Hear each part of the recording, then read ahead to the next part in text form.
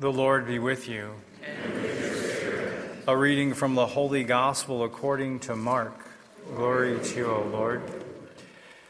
Jesus said to his disciples, "In those days after that tribulation, the sun will be darkened, and the moon will not give its light, and the stars will be falling from the sky, and the powers in the heavens will be shaken.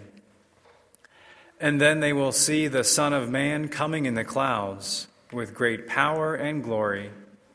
And then he will send out the angels and gather his elect from the four winds, from the end of the earth to the end of the sky. Learn a lesson from the fig tree. When its branch becomes tender and sprouts leaves, you know that summer is near.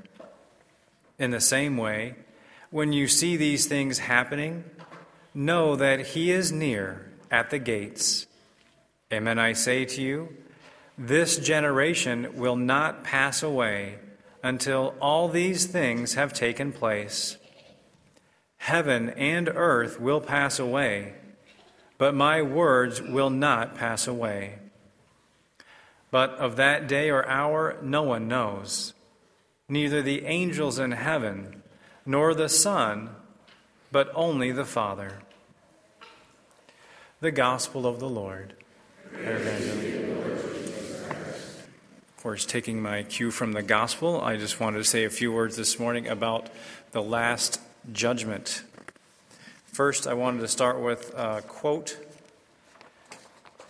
and see if you can, maybe some of you might know this quote, but see if you can, after I read it, think to yourself, when was this statement given? So I'll start. Now, you know the times in which we live.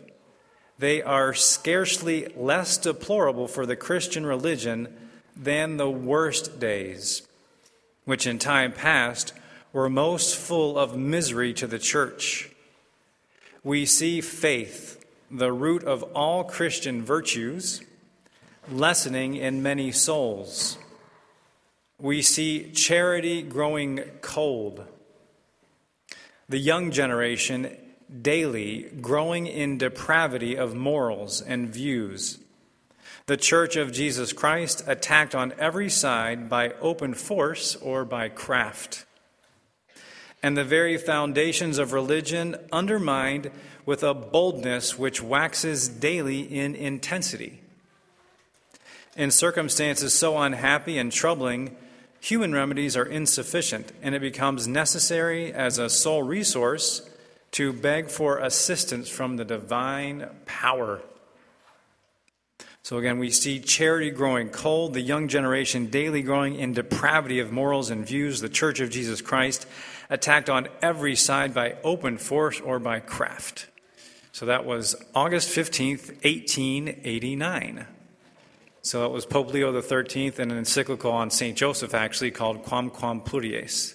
And the reason I read that is because you can see that was 1889. You could probably apply that quote to every epoch of the church. In other words, when we're living in a moment, it is natural and normal and I think right to focus on the things that are attacking us. And they can seem very ominous and very, at times, even overwhelming.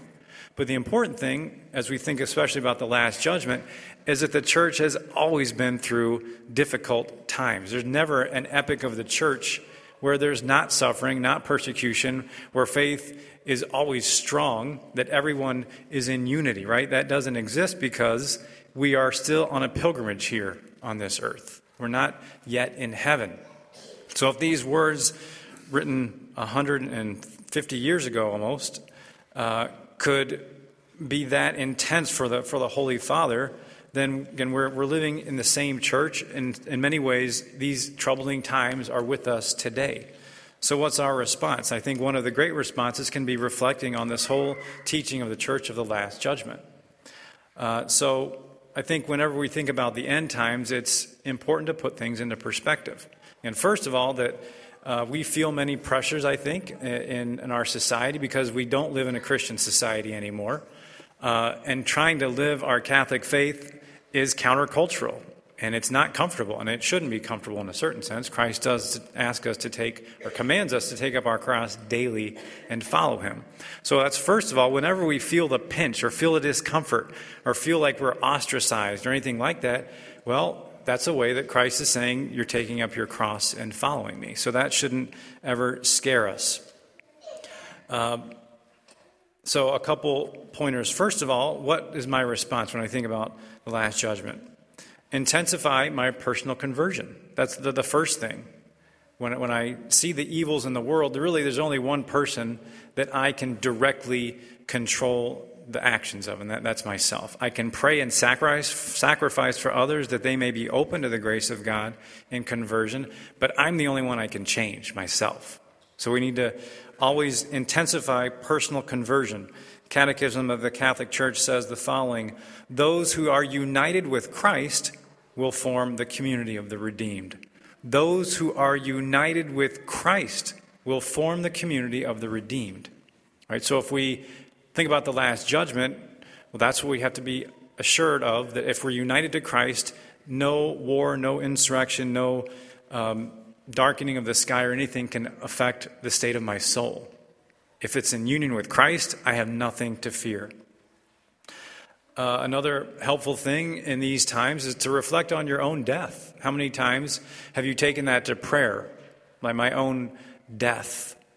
We don't like to think about it, but it's something that is necessary, part of the spiritual tradition of the church. I can't think of a particular one, but many saints would carry a skull with them to remind themselves of their own death. And so that healthy reflection about death, first of all, it should scare us because we weren't meant for it. We're not meant to die. So it should be something repulsive. It should be something, in a certain sense, scary, but it's a good thing to wake us up. And it can help us discern our actions. If I'm about to take a course of action, or if I'm on the temptation to commit a sin, maybe a reflection on my own death, asking Christ, oh, how would you see this at the moment when I come to meet you face to face? How would you judge this particular action I'm about to undertake? Also, another helpful thing is to always maintaining a sense of meaning and hope, especially in times of suffering, or in suffering maybe in the family. Also, when I can work in a retreat center and offer a lot of spiritual direction, but one of the most agonizing things, especially for adults, is when their children and grandchildren don't follow in the faith. And that can be agonizing. It can be very, very difficult. But one thing is to always maintain a sense of meaning and of hope, that your own personal holiness does have value before God. Your prayers and your sufferings do have value before God, and perhaps can be that measure of openness, or God can grant the people we're praying for a measure of openness that opens up their heart in a split, in a one instant, for conversion. That's what Christ did on the cross, right? The good thief, all Christ needed was a tiny little opening in the good thief's mind and heart, and salvation was his.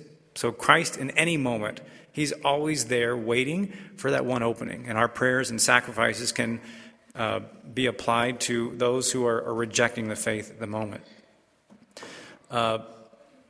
So one thing in terms of meaning and hope, the Catechism also says the following: God's justice triumphs over all the injustices committed by his creatures.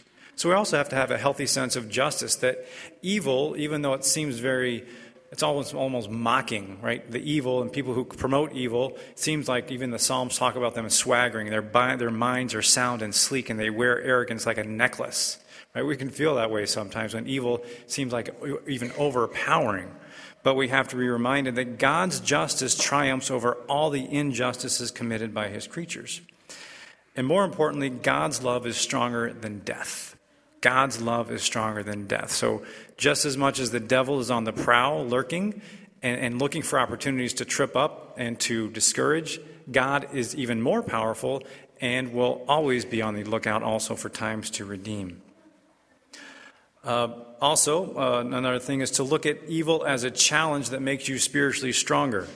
The big temptation, even in sports, right, is to look at your enemy and hate the person, or hate the team, or hate whatever. But actually, if we look at it in a Christian sense, our enemy is an opponent that actually is an obstacle there that makes us stronger if we overcome it.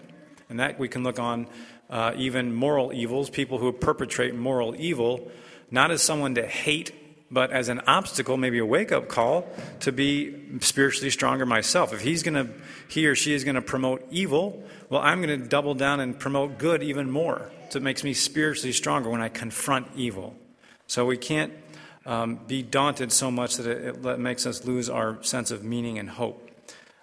So again, to see all the different evils as ways that make us spiritually stronger. And we're always called to love our persecutors. Right? Love your persecutors, pray for those who love your enemies, and pray for those who persecute you. So those opportunities, when we're confronted with moral evil and people who perpetrate it, we can show love, and we can say, I'm going to double down and do good. To the extent that you do evil, I'm actually going to promote and foster goodness in my own heart. And lastly, don't let ourselves be dragged down by bitterness and hatred. Again, anger sometimes and fear is the natural human reaction to moral evil when it exists. That's what happens. God made us that way, so that we reject it. Moral evil can cause us fear and anger. And hatred in the sense that rejection of something, not wishing evil upon someone. That's when hatred becomes a sin. Hatred becomes a sin when I purposely wish evil upon the person who's perpetrating something evil. But I don't have to wish them. I can feel hatred against the sin that's being committed, but never against the person. So we can't let ourselves be dragged into bitterness and hatred of the person who perpetrates evil. The sin, yes, but not the person. And the most important thing, and the reason, of course, that we come at least every week to Mass, is that Christ is with us, and he never loses the fight. He's always the victor. As the letter to the Hebrews states, says the following: This one offered one sacrifice for sins and took his seat forever at the right hand of God. Now he waits until his enemies are made his footstool. And that's interesting. So Christ has already conquered.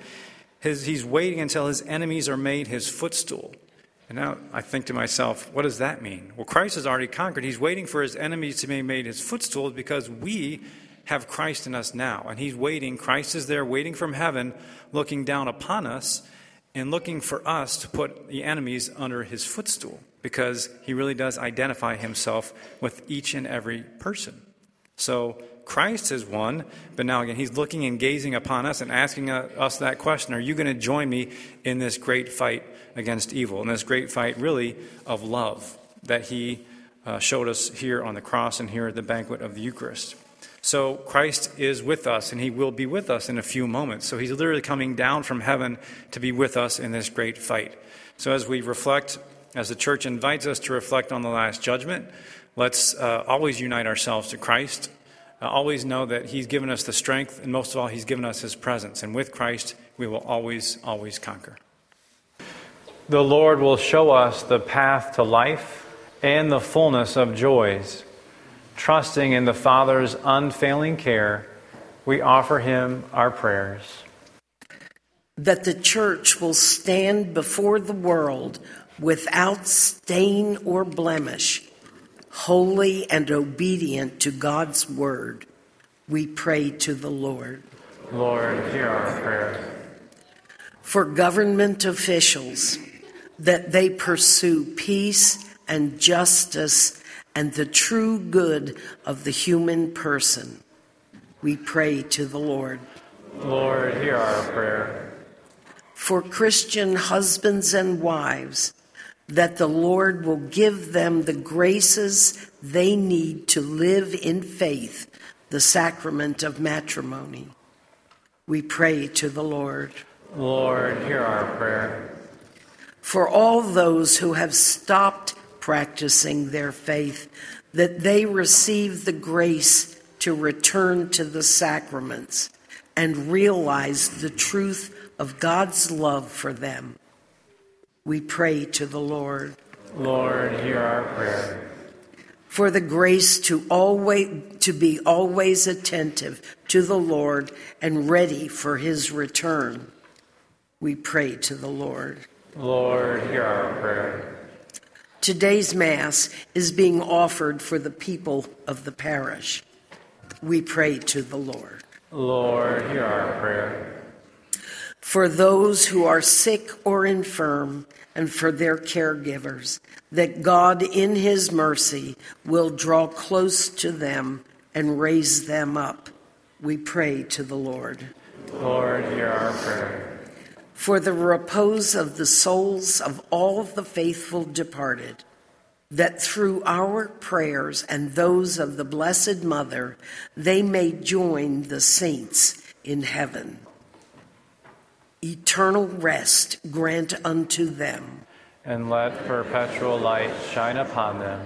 May their souls and the souls of all the faithful departed, Through the mercy of God, rest in peace. Amen. Loving Father, show us the path to life. Give us the fullness of joys in your presence. We ask this through Christ our Lord. Amen.